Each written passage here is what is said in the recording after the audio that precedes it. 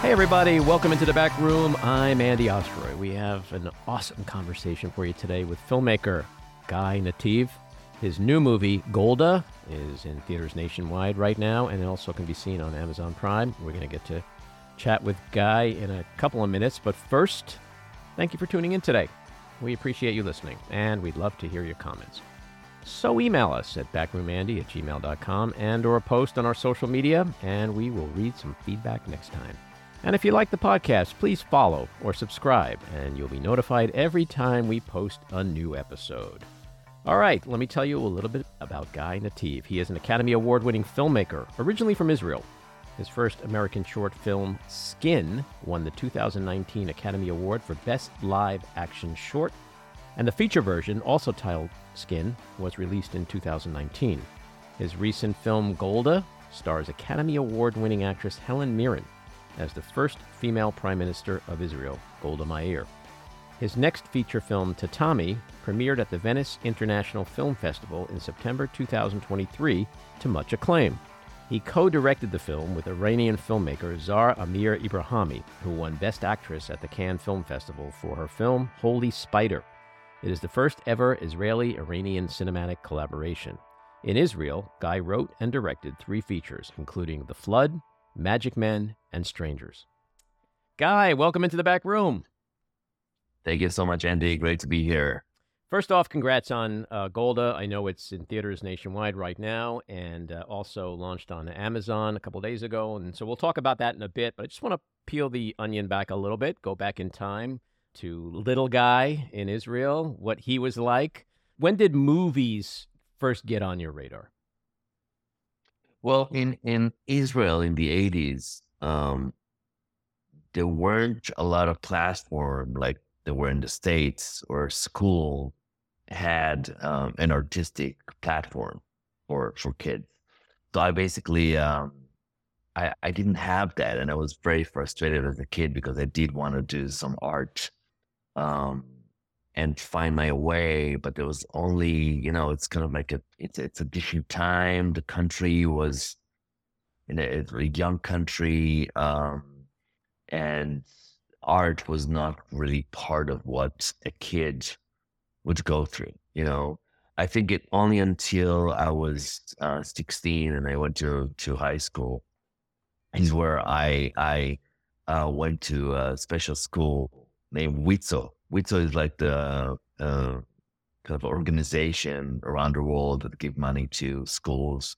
And it was like one specific school in Tel Aviv that had like sculpturing and, drawing and stuff that are not connected to cinema, but it was art. And that changed my life, basically, this school. Because I was so bad in other things like chemistry and mathematics and stuff like that. I just hated it. And it was just, I failed in a lot of those classes. And when I came to this high school, this specific high school, and I took the bus for 2.5 hours because it was far away from my home. That's where I discovered myself. That's where I discovered my art. And that's basically saved me and really focused me on what I want to do. And now my dad took me to all those movies. I'm sure that you and I grew up on the same movies from the 70s and 80s. Mm-hmm. If you look at it, he took me to actually grown up movies. Like, I've seen The Untouchables, Brian De Palma, I've been like The Goodfellas. Mm-hmm. He took me to that. He took me to like movies that shaped my world, and I was shocked seeing them. And then, in the neighborhood, we had like those video cassettes that kids would take from the video shop, and they sneaked in, and we saw Taxi Driver that I was shocked by, because at the age of 8, I was like, what is this? So, watching all this like Raging Bull and The Conversation and Ellis Doesn't Live Here Anymore. I mean, these movies shaped my world, and I didn't grow up on superhero movies because there weren't any. The only film that was out there was Superman, the first Superman. And it was actually not a superhero movie. It was such an emotional and deep movie. Right. So, that's what I grew up on. And I'm sure you did too, on movies that have, studios were making movies with depth and and with a lot of topics that are essential and strong and powerful. Like I saw Network Hmm. when I was like 16, and I was like, "What is this?" Also, Movies those with like family dramas, movies that had a cultural point and a message that, wanted to exactly, say something rather than just throw 150 or yeah, 500 million at a yeah, budget and then make a just superhero film. exactly. So and I grew up on Hal Hartley because Hal Hartley films Mhm. came to Tel Aviv, and as a 16-year-old, I saw like, and I was overwhelmed by them and all the indie wave of New York cinema, that blew me away. So that's the me. And then after the army, I went to 3 years of the army. That was kind of a stop in everything you do. And after the army, I didn't go like every other Israeli to India or to Thailand or to do that kind of a trip. After the army, I went straight to film school. I didn't want to wait even a minute. Mhm. And that's where I bloomed, in Tel Aviv. Yeah, And Tel then Aviv but then you Cinema School. landed in advertising. So because I couldn't make money from cinema, obviously, in the beginning, and I started with short films. My dad is an advertiser, like he had an advertising agency, and I started as a copywriter, writing for commercial, Hmm. and I started writing and writing, and then I became a um, creative supervisor, and then I started directing commercials, which was a segue to making films. Hmm. And when you made that transition around that time, you mentioned 70s movies, you mentioned Brian De Palma. Obviously, the movies you mentioned, I would say Scorsese is top on the list. Who were some of the inspirations for you around that time? Who did you look up to as a filmmaker? Wow, so many. Um, I think that a lot of European cinema came to Israel. So Jean de Floret, Hmm. Jean de Floret was wow. I mean, Claude Berry, Hmm. he was an amazing filmmaker, and Menon and Claude Sautet, the of course all Woody Allen films that I grew Hmm. up on because my parents brought them. And but I also loved, horror movies was not part of my childhood because we have enough horror in Israel, like with all the wars, and I think that people were not. But when I saw Michelangelo Antonioni, The Passenger from Hmm. 1975, it was an amazing movie that shaped me. Or the French Connection, Hmm. um that was part of it, but it's, yeah, a lot of like Kurosawa and the all another amazing director that shaped my gates of heaven. I mean, Hmm. it's it's so many. I mean, Network was really like Faye Dunaway and Peter Finch. They're Hmm. I mean, I'm going through the list, and it's just endless list. The Deer Hunter. I mean, My and favorite. Coming Home. Harold and Maude. Hal The Ashby. best. Hal Ashby Harold was and like the Maude best, is the best. right? Have You you ever show me a seen movie. Where's Papa? No, Oh my God, what's I'm gonna that? change your world. It's also Ruth What's Gordon. Ruth Gordon was in Harold and Maude. Where's Papa is with Ruth Gordon and George Siegel. George Siegel plays a single Jewish guy living in, I don't know, Upper West Side, I think, and his mom is Ruth Gordon, and it's all about their relationship and his dating. It is the funniest fucking thing I've ever seen in my life. And he has Carl Reiner directed it? Wow, yeah. There's I a see that. line Reiner. there's a line, I won't say what it is because I don't want to spoil it. A line that George Siegel says to Ruth Gordon that to this day remains, in my opinion, the funniest line I've ever heard in a movie. So you have to check that out. I want to ask you about Woody Allen. And I ask as a New York Jew, when those movies played in Israel back then, the New York of Woody Allen's essence, right? The Upper West Side, the shtick. Like, the Israelis look at New York and go, that's a fucking crazy place. Because his New York is so different than, I guess, anyone else's New York, but it's so different than what I would imagine Israelis who have never been to New York must imagine. Like, it's just a bunch of neurotic Jews. Well, don't forget that I'm an Ashkenazi Jew like you, Hmm. and we are both coming from the same shtetl. We both probably. Are you Polish? No, I'm Po- Russian and Austrian Okay, but it's and the German same. and It's the German same. and And German. German, and Hmm. German. Um, we are all neurotic Jews, That is true. you True know that. that, True that. and That's yeah, Hebrew, by the way. yeah. And seeing Woody Allen neuroticism, Uh, or an erotic approach and the jokes, we totally get it because it's us. It's Interesting. yeah all the Ashkenazi Jews coming from Eastern Europe to Israel. I mean, we got it. We got it, and it was funny for us, and we all understood. Like when you saw his mother as coming in the sky. It was New York Stories, I think, that Hmm. in the kind of talking to him and said, "What are you doing?" And he's looking, "Oh, what do you want from me?" And that's everyone's mom. Hmm. So I think that it totally spoke to us, and we got it. And I was just amazed by his cinema. And it started from take the money and run. Hmm. From that point. But it definitely influenced me in every.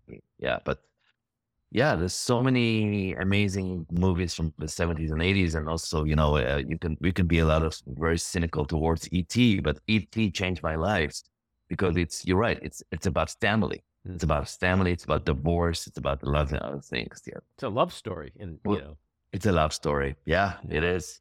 One last question on Woody Allen, which sort of speaks to a bigger macro issue, which is separating the man from the artist, right? You can ask this question about Woody Allen. You can ask it about Michael Jackson.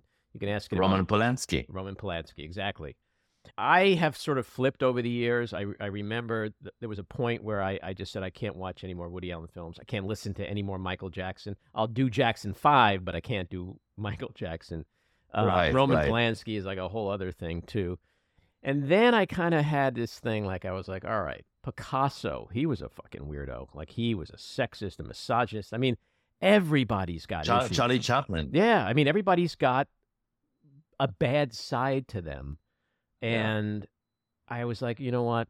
If I'm going to go through my life choosing my artists and who I listen to and watch and read based on who they are in their personal lives, I might not have anything left to look at. I'm curious to know what your view on that is as an artist. I feel the same as you in a way. It's funny. We just came back from Venice Film Festival with our movie, and there was a Polanski movie there, his new movie, Hmm. and a Woody Allen film, a new Woody Allen film. And Roman Polanski had this crazy comedy that he just directed, and they premiered it, and the festival got a lot of shit for that. Hmm. And we wanted to go, and we said to ourselves, maybe not. It's weird. I mean, should I go to this film? Should I not? I mean, but you're right. There's no one answer to it, Right. because from one hand, we grew up on his films, and Roman Polanski did an amazing, few of his films are masterpieces, um, including The Pianist. And Hmm.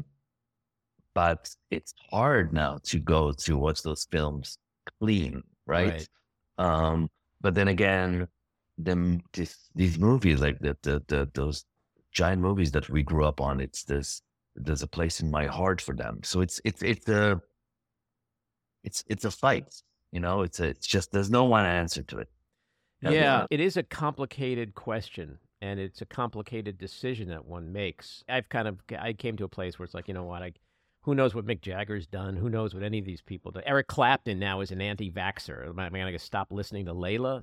It's like, No, where do you no, draw the line no. with this stuff? So it's like, Yeah. you know what? Look, I had the same situation now with Golda. Now, Golda was the pioneer. Um, she's not a filmmaker, obviously, but she was a pioneer for women. She paved the way to Angela Merkel and Thatcher, the Hmm. whole thing. But she got a lot of, she's a controversial character. Right. She didn't murder anyone, but she completely ignored the Palestinian issue. She hated the Sephardic Jews, and a lot of people blame her for the debacle of the Yom Kippur War. Hmm. So when I dealt with her character, Helen Mirren and I sat here in my house and spoke about it. What are we getting into? You know, what are we getting? Are we, from one hand, she's, you know, a woman degraded by a misogynist man in Israel in the 70s. And that's why her stories need to be told. But then she has a lot of faults. She's a flawed character.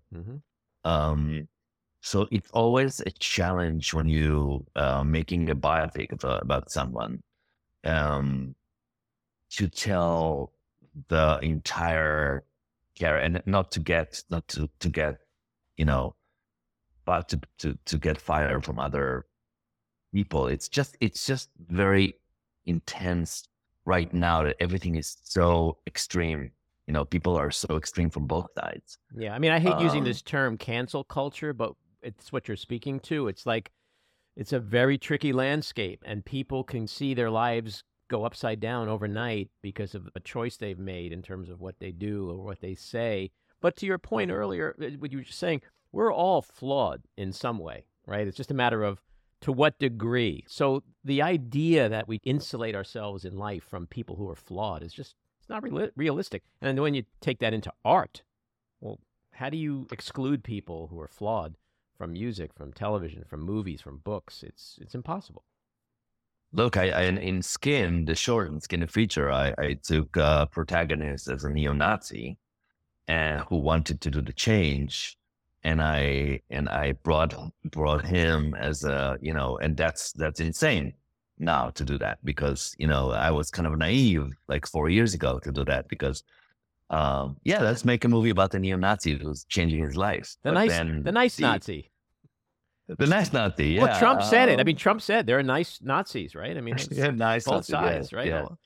But then when you look at in films from the 70s, One Flew Over the Cuckoo's Nest, you know, and you know, it's just, there's so many bold decisions and bold films about flawed characters. You know, a woman under the influence. You know, that's what gave me the inspiration to go and tackle this, because I think the flawed characters are the most interesting characters on films. Look at the Joker, you know, I mean, it's, and I know it brings a lot of fire, but for me, it's very, very interesting in terms of cinema making. Well, you're 100% correct. And, you know, it's all about the execution, right? Like anything else in life, it's all in the execution. I mean, my late wife, Adrienne, made a film about a woman who cheats on her husband with her gynecologist while she's pregnant. And it became this beloved film that grandmas and granddaughters go to see together. Like, by the way, Andy, it's now a hit in Israel in the theater. Really? Waitress. It's a giant hit. Wow, yeah. That's crazy. That little story has so much life to it. It's unbelievable. They made it into a musical, which was a 4-year record-shattering production. And I'm working on with the studio on a televised version of it, a scripted series. So, oh my God, that's so cool. This story so cool. has such life ahead of it. Blasted. But to your point, I think we're in a culture today where things that we don't know or we don't like or make us uncomfortable, it's worse than ever in terms of the canceling of that. We talk about movies from the 70s. What about TV shows from the 70s? All in the Family. Billy Crystal. All in the Family. I love All in the Family. But you can't do any of that today. 50 years later, we're not able to do what we did 50 years ago creatively because the boundaries are now so siloed. Yeah, it's so narrow. Yeah. Do you think that a movie like Dog Day Afternoon would have been done today? No. I love 70s films. I'm totally with you. Every film you mention, I've seen 100 times. And I'll watch those films and like you hear words being thrown around like the N-word or a gay slur. Like you can't say, but then it's like the authenticity. Try to make a clean Goodfellas, a politically correct Goodfellas. Oh my God. Impossible, right? It's impossible. But it's like, impossible. It's not fair that it can't be made because it's art. It's art. I mean, Picasso gave a woman three eyes, right? Why is that okay? Yeah. That's his interpretation. He didn't give a shit whether it was political. Yeah. He was expressing himself as an artist. You have a choice as a viewer, as a listener, as a reader, not to participate. But when artists, but we see it in this country today with book bannings in Florida. We're living in very strange times. But then you have filmmakers like the Safdie brothers, and like, have you seen Hereditary? No. It's Ari Aster, Ari Aster, who did The Boys Afraid and Midsommar, and these filmmakers are so bold and they're so like, they remind me of the 70s wave, Right. of they just going in there without giving a damn and just making their own cinema, which I adore. Yeah, it can be done. I think it's all about the execution. You mentioned Skin. The short was unbelievable. It was so powerful. I was sitting on the edge of my seat watching it. The full-length feature film was great. I love, it's a true story, right? It's based on real events. I mean, neo-Nazis. Brian Weider. There's a movement to convert neo-Nazis, these skinheads, into real humans. So I want to ask you, that is such a departure in terms of theme and subject matter from your earlier work, like, where like a 13-year-old kid's coming of age in his bar mitzvah. Like, how did you get to American skinheads? And so authentically. I mean, I was terrified watching this stuff. And because I know it's real. How did you get there? So I was sitting in a coffee shop in Tel Aviv. I was dating my wife back then, girlfriend. And, I knew that I'm about to move to the States. We were about to get married and the whole thing. And I was sitting in a coffee shop in Tel Aviv, and suddenly I see this article in the newspaper. When you see all those kind of transformation, the face of Brian Widener transformed from fully tattooed to clean face, and the neo-Nazi that changed his way and became an FBI informant. And I'm reading the article and I'm like, holy shit, if my first American movie, I mean, this is my first American movie. And I called my wife and I sent her the article, and she said, you know what, we're meeting them. We are driving to Albuquerque, New Mexico, and we're going to meet them right now. You're going to come. I'm going to come she was in Canada. I came from Israel. We landed in New Mexico and we drove we slept in some motel, and we met with them, and we had an amazing meeting with Brian Wider and his wife, Julie. We had an amazing weekend. I'm the first Jew he met. He's the first neo-Nazi I met, and we sat and we spoke about everything. And he said, look, it's all about my childhood. It's all about my childhood. It's all about my father and the drugs and the this and that. And I spoke to him about my grandfather and about his Holocaust experience and, my family. And she started crying, and at the end of this weekend, I felt like I'm talking to a human being.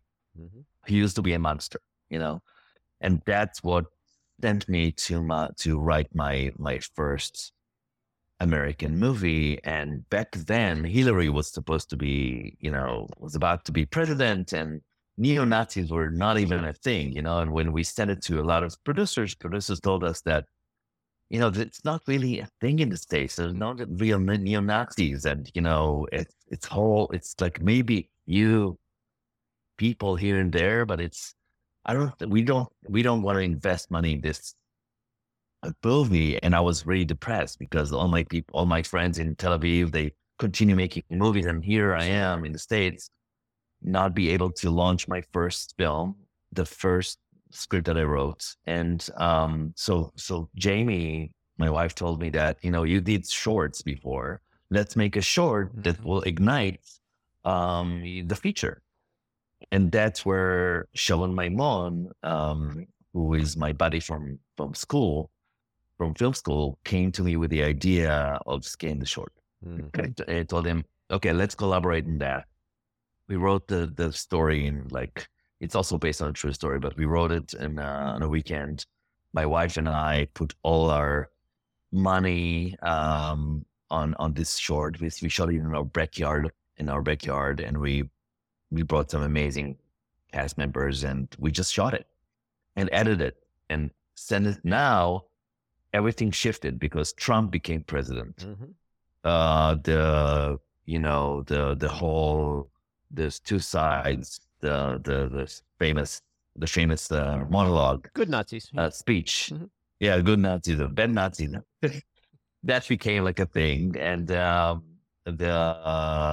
horrible what happened in Charlottesville. with Charlottesville happened. Mhm. So suddenly everything shifted, and we sent the film. Now we sent the script to the producers with the short, and now the reaction was completely different. So Sting and his wife, Trudy Styler, Mhm. saw the short, read the script, said we're in.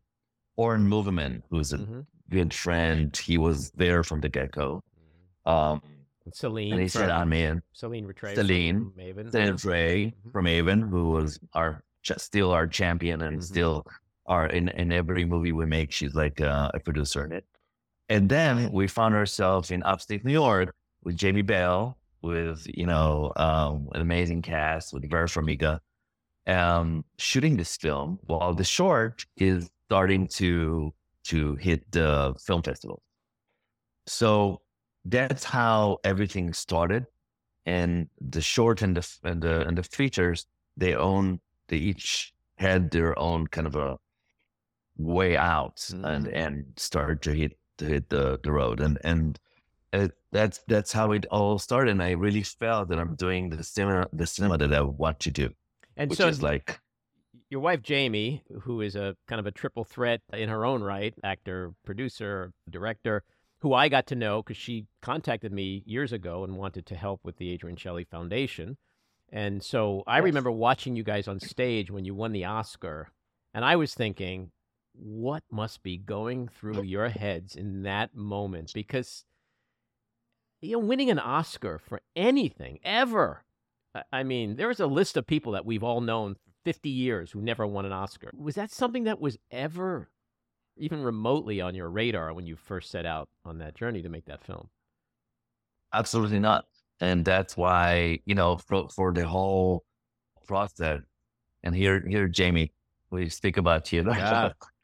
Candy, can you ask the Yeah, question so I was again? wondering what went through your heads when you were standing there holding Mr. Oscar or Mrs. Oscar. Definitely has a penis. I mean, you're in a love thing.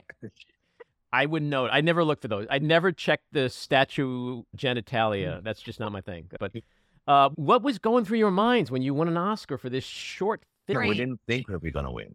We Great. weren't the favorite. So we came and we thought to ourselves, okay, listen, this is To be here is so crazy. Yeah. just to be here. And It's what makes our business so amazing, also horrible oftentimes. But, we rub pennies together and, Guy and his co-writer came up with this idea and we were like, we are going to make this thing no matter what. And just got our friends who believed in this story. And to think that like people, it just got into a film festival in Cambodia 5 years later. That's crazy. So that's the amazing thing about it is the reach. When you get a platform like that, it just has tremendous reach. Must be a big hit among all the Pol Pot fans. Yeah, exactly. Full time. So let's talk about Golda. It focuses on the 1973 Yom Kippur War that lasted 19 days. I think the film kind of centers on around 10 days of that. But why was it important to tell this story and tell it now after 50 years? when I arrived to the project, it was not my initiative. It was not my, it was kind of like an open assignment for directors in Amazon, to Amazon. And Ted Hope was leading this, he was a champion of this project. So when I got to read the script for the first time, it was a massive war film, like $120 million, like almost like 1917 kind of a movie with 80% war, 20% gold. She wasn't even the main thing. It was like a war movie. And I came and I said, you guys, this is insane. Why are we not focusing on the woman? Why are we doing this massive? Let's just switch the wait here to do more of Golda. And he said, fine, why don't you give us your pitch of what you want to do? And I came and I pitched it, and they said amazing, and everything was good. And boom, the pandemic happened. And when the pandemic happened and Ted Hope left Amazon, the project got basically cut off, and we didn't know what to do. And from $100 million movie, it suddenly became 13 because Helen Mirren was already attached, and she told us, "Okay, use my name to bring money, and let's try to understand." And they asked me, "Okay, now when it's $13 million, when it's $12 million, what do you think? How should we do that?" And I said, I think that I want to go more of the conversation with Coppola conversation. I want to go into this woman's mind, under her skin, bring the war into the room rather than going outside and try to shoot the war, which means let's focus on the voices and the sound. And, I'm a big fan of Blowout with Travolta, the fact that he's like recording this murder and this whole sound element that is another narrative in the movie. And they liked the idea, and we did a shift with the script. And from that point, Embankment from the UK and Bleecker Street got into the project and invested their money. And we found ourselves in the middle of the pandemic in the UK shooting this movie about an older woman, a sick older woman who suffered from cancer, that her suffering, her physical and mental suffering, is basically what the country is going through. Surrounded with hubris, misogynist commanders that got a giant slap after they thought them the king of the Middle East, and now they are basically on the verge of losing their country. And so that was the approach. And the interaction with the United States and Henry Kissinger in particular, who was the Secretary of State at the time, that's also a central theme in the film.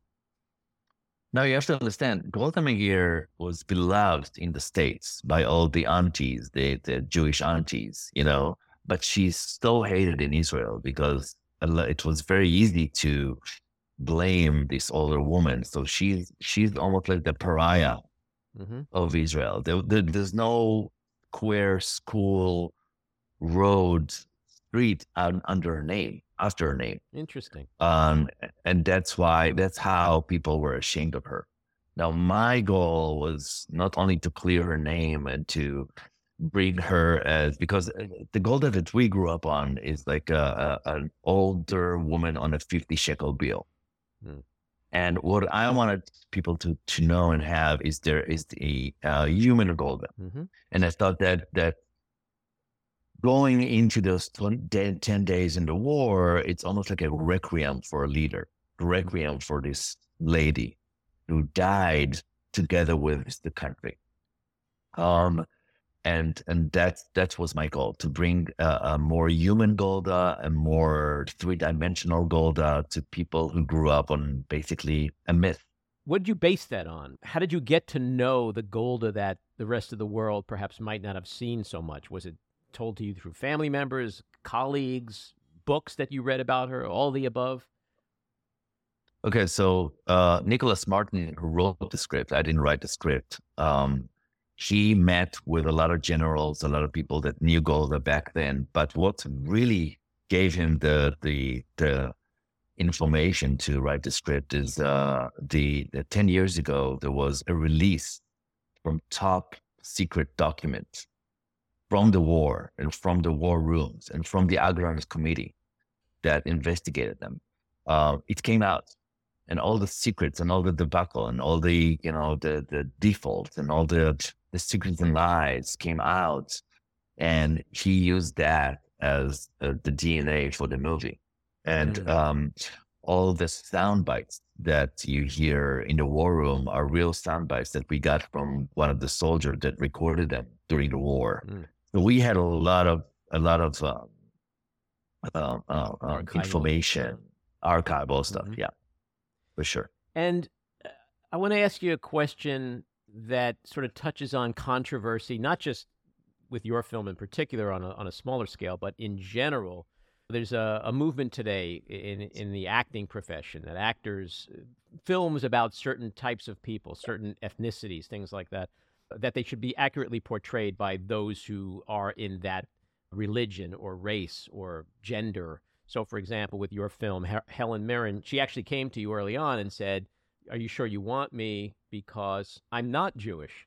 And that sort of speaks to this issue today, which I think is exacerbated mostly by Bradley Cooper and the whole Jew face controversy with him wearing a prosthetic nose, and playing composer Leonard Bernstein. It's such a fascinating conversation. I have a very strong opinion, but I'm curious to know like how you navigated through that, and what is your thinking, not just as it relates to Golda, but just in general about actors portraying people who they're not. Isn't that called acting? Well, that's my Actors answer. portraying people who... Yeah, that's my answer. You know, like it's. I mean, you just answer it. Yeah, isn't it like a duh? Like, why are we at this place today? And look, I've had the argument with people about the business side, like cast contingencies and all that. Like, put that aside, even though that's a reality. Okay, it's acting. Well, but why do you think it's such a thing? Why is it just because of what we were talking about before? The landscape we're in? I'm going to quote Helen, who answered it beautifully. The whole question about, casting and the right casting and under president, the people who didn't get a chance to be there on the big screen or the small screen is very important, because when you look at, let's say a movie like Coda, who the cast was basically with people that had were disabled or were hearing disabled, impaired. Yeah, that's amazing. That's amazing to see that, because 20 years ago, 30 years ago, they would probably cast Tom Hanks and Michelle Pfeiffer to play those roles, right? And then if you look at A Scent of a Woman, they will probably probably cast someone who's really blind, who's a blind actor. And that will probably make it more authentic. Mm-hmm. And so there is a meaningful discussion about that, because I think that even Dallas Buyers Club, what Jared Leto is playing, they will probably cast someone who's more right for it, and that's fine, and that's good. That's a good shift. But when it's coming to Judaism, I think it's a different case for me as a Jewish Israeli person. If you start saying that only Jews can portray Jews, then what? Tomorrow there's a role of a Protestant or of a Catholic. Mm-hmm. That means that Jewish actor cannot portray a Catholic person because he's not Catholic. And then, it started to be really dangerous in a way. And I'm all for open your mind and heart and everything like that. But I really think that when I met Helen and she told me about her days in the kibbutz when she was 29, touring the country, touring Israel for 4 months, knowing the Israeli people and what it means to be Israeli, knowing what it means to be, Golda. She's Jewish. Exactly. And I felt I'm speaking to my mom. I feel that it's like you're speaking to somebody who is your family member. Right. I felt it. Mm-hmm. And she came into this role knowing that she would get shit for it, right, but she was so right for it. And I'm not the first person who said that she's the right person for it. It's actually Gideon Meir, the grandson of Golda Meir, who said, before even I got to the project, it said, I see my Baba, I see my grandma in Helen. Please cast her. Okay. So, it's a good discussion to have. In this case, I felt that Helen is the right person to be Golda. Yeah, well, like you said, it should be whoever you feel as a director is going to do the job the way you need it to be conveyed. And it's acting. I mean, it gets back to the first thing you answered with. It's acting. Actors, by the virtue of what they do, they become people they're not. And I also don't think Jewish people have any problem in casting in the States. I don't think there's like, oh my God, no one casts Jew to play. It doesn't. You see so many Jews portraying non-Jews and Jews Right. in Hollywood and in the world. I mean, look at Yeah. Shira Haas, look at Gal Gadot, look at even isn't Harrison Ford Jewish? I mean, it's just you have That might be a little wishful thinking. yeah. You're reminding me. Maybe he's a quarter Jewish. Jen is telling me he's a quarter Jewish. But when I was growing up, my parents, I don't know, I always wonder if people's parents played the same game that my parents did, which was he's Jewish. Like my father thought everybody was Jewish. We'd watch a boxing match and he'd look at me and go, Muhammad Ali, he's Jewish. And I'd be like, Dad, he's not Jewish. Muhammad Ali is not Jewish. Okay. The Pope is not Jewish. So let me ask you a question about Golda Meir, because as an American, I sit here in 2023. We still don't have a woman president. 50 fucking years ago, Israel had a female prime minister. India, New Zealand. I mean, there are countries Germany, Angela Merkel, England, Germany. For decades. What is wrong with America? You're really asking me, the Israeli guy? Yes. Well, you're Israeli American, so you got. Yeah. Well, I think there's a lot wrong with America, and I think that we are. I just read the polls yesterday that give Trump a big 9 points. 9 points. I mean, an outlier. It's so depressing. It's so depressing. Yeah. I mean, there's a lot of wrong with America. I think there's a half, that is sane and trying to maintain, and half that is not. But when you look at just the issue of leadership. We are this beacon of democracy all over the world, and we can't have a woman president. It's just a crazy thing. So now I want to ask you about your country, okay? Because your country's a little bit on the hot seat these days. A little bit? Yeah, I believe you're a little. I believe you're a little bit outspoken. It's a lot. You're a little outspoken politically. I'm very outspoken. You're not a fan of the occupation. You are like a lot of Israelis. Of course. What do you think is happening in not so much like what is on the ground today, but when you try to play out where is this going, it's kind of a scary look into the future. Very scary look. But I think if you look at it, if you take like a top shot of the world right now, there's a right-wing, extreme right-wing wave that is basically washing us. Look at Italy, look at Hungary, look at Poland, look at Turkey, look at like all those countries that used to look at Argentina right now. Look at that. Like the right extreme leaders are taking over a lot of those countries. And that's what exactly happening in Israel right now. I think that Benjamin Netanyahu, who used to be more moderate, by the way, he used to be more kind of a middle guy. Still, he's not my taste, never was. But now seeing him controlled by those extremists and by this right wing, it's very upsetting. I went with a lot of my friends and veterans from the war, from Yom Kippur War, and my father. I went to demonstrate against this horrible government in Israel. And you know what? It gave me, on one hand, the country is in deep shit right now. Deep shit. It's like the judicial system and the whole women's right and the whole stuff. It's just very, very troubling. Seeing it from outside, it's really troubling and mind-blowing. But to see the half sane side of people care, walking up, going to the streets and demonstrate and be among thousands, give you a lot of hope that people still care. And I miss that in the States, by the way. I miss the demonstrations in the States of the sane people of the left wing. Let's demonstrate. Let's go and demonstrate for women's rights. And let's do that in like what happened in after Black Lives Matter.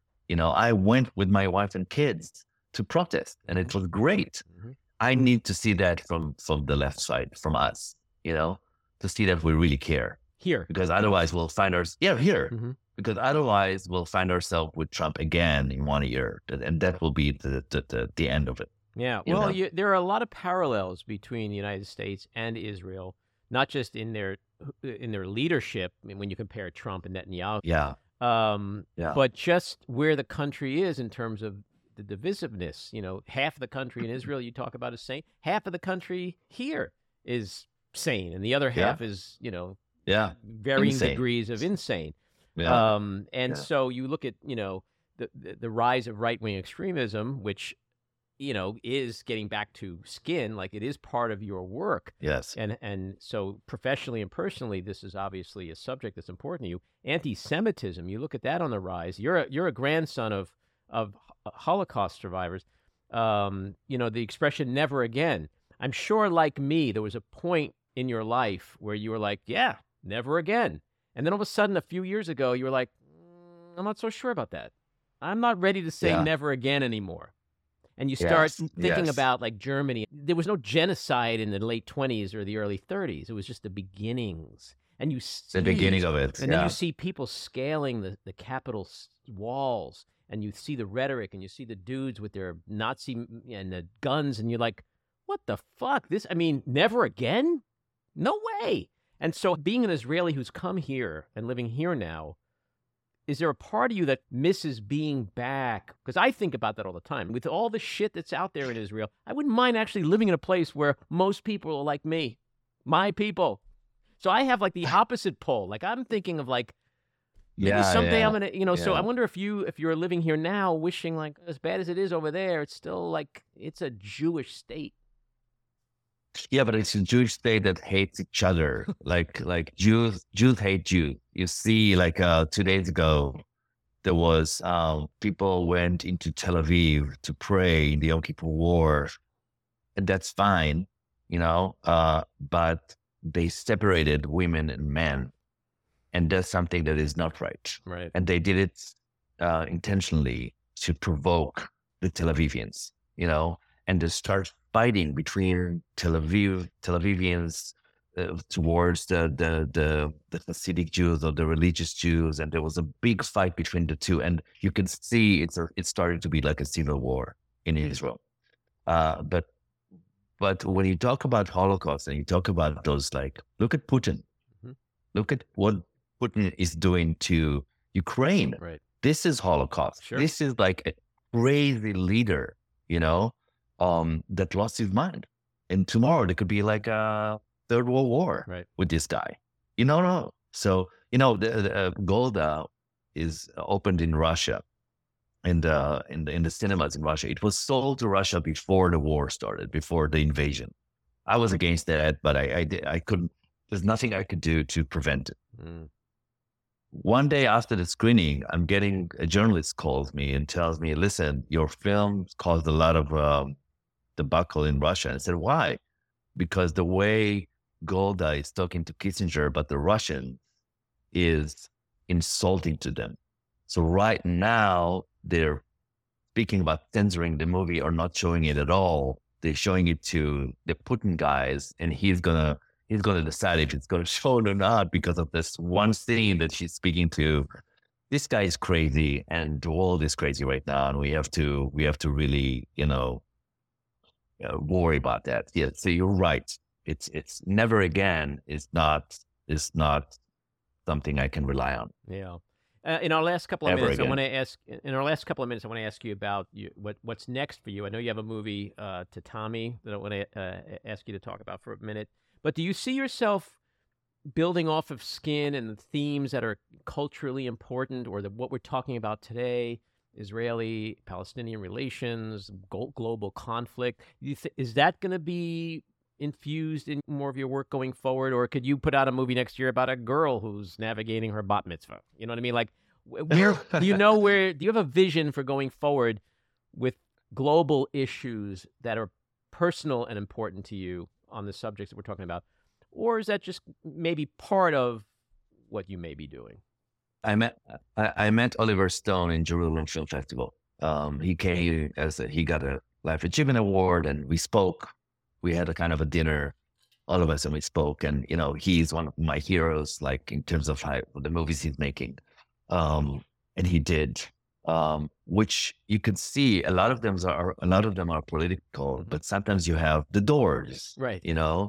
And then you have like jams like, U-Turn or, stuff that are like, wow, he's also veering into those like relationship dramas and other stuff. My next film, Tatami, is already shot, and it's about like an Iranian judoka who's fighting for her freedom, basically. And I did that with Iranian filmmaker named Zara Ibrahimi, who won Cannes 2 years ago, and it was amazing to collaborate with Iranian artists. And my wife produced it as well, and it was amazing. But my next movie is called Harmonia, which is about my grandmother, who, at the age of 55, had post-depression from the Holocaust, and she wanted to kill herself until her manicurist told her that there is a woman who's a belly dancer, who's gorgeous, like Sophia Loren-like. She will change your life, and she will make you happy. And my grandmother met with her. It was in the 80s, and she changed her life. They danced, they fast, they did stuff that today is like mainstream, but in the 80s it looked like weird a little bit. And she made her happy. And suddenly my grandmother was spending more time with her and fell in love with her and left my grandfather and left our family and gave her all the reparation money from Germany. And what we didn't know is that this woman is actually a cult leader named Harmonia, and her name is Lord. And she had these 35 women around her. And when the police started investigating and the families were like, what the fuck is going on? She took all the women and brought them to Virginia in the middle of nowhere in a place called Yogaville in Buckingham County. And they lived like, she lived like a queen. She bought a plantation, and my grandmother was her right hand. And cuts to 2 years later, my mom and my aunt are flying to Virginia to bring back their mom home and just try and do that. And that's my next movie. God, is this a doc or a narrative? No, it's a narrative based on real life. That's amazing. Based on what happened to my grandmother. So it's not political. It's a family drama. It's about mothers and daughters and about what happened when your mother tell you sometimes, or one day, leave me, just let me go. I want my own life. I want my own freedom. And you're like, no, Mom, you're my mom. You need to be with me for my entire life. And it's about what is family, what is pursuit of happiness. And that's my next one. So answering your question about like, that sounds utterly fascinating. So yes. Good luck with that. Definitely have to come back and talk to us about. I will do. Because that's a whole other ball of wax. Yeah, it's a whole other story. Yeah. Guy, this has really been a fascinating conversation. Andy, thank you so much. Yeah, I appreciate it. Appreciate you coming on. And would love you to come back. So take care. All right. Thank you so much. Bye-bye. This episode of The Back Room was edited and produced by me, Andy Ostroy. It was co-edited and co-produced by Maddie Rosenberg and co-produced by Jen Hammoud. Our theme song was composed by Andrew Hollander, and our logo was designed by Cricket Langell. And special thanks to Patricia Wind. Please take a moment to rate and review the podcast, and also follow or subscribe. Until next time, keep your eyes on Washington, Hollywood, and your own backyards, and have a great week.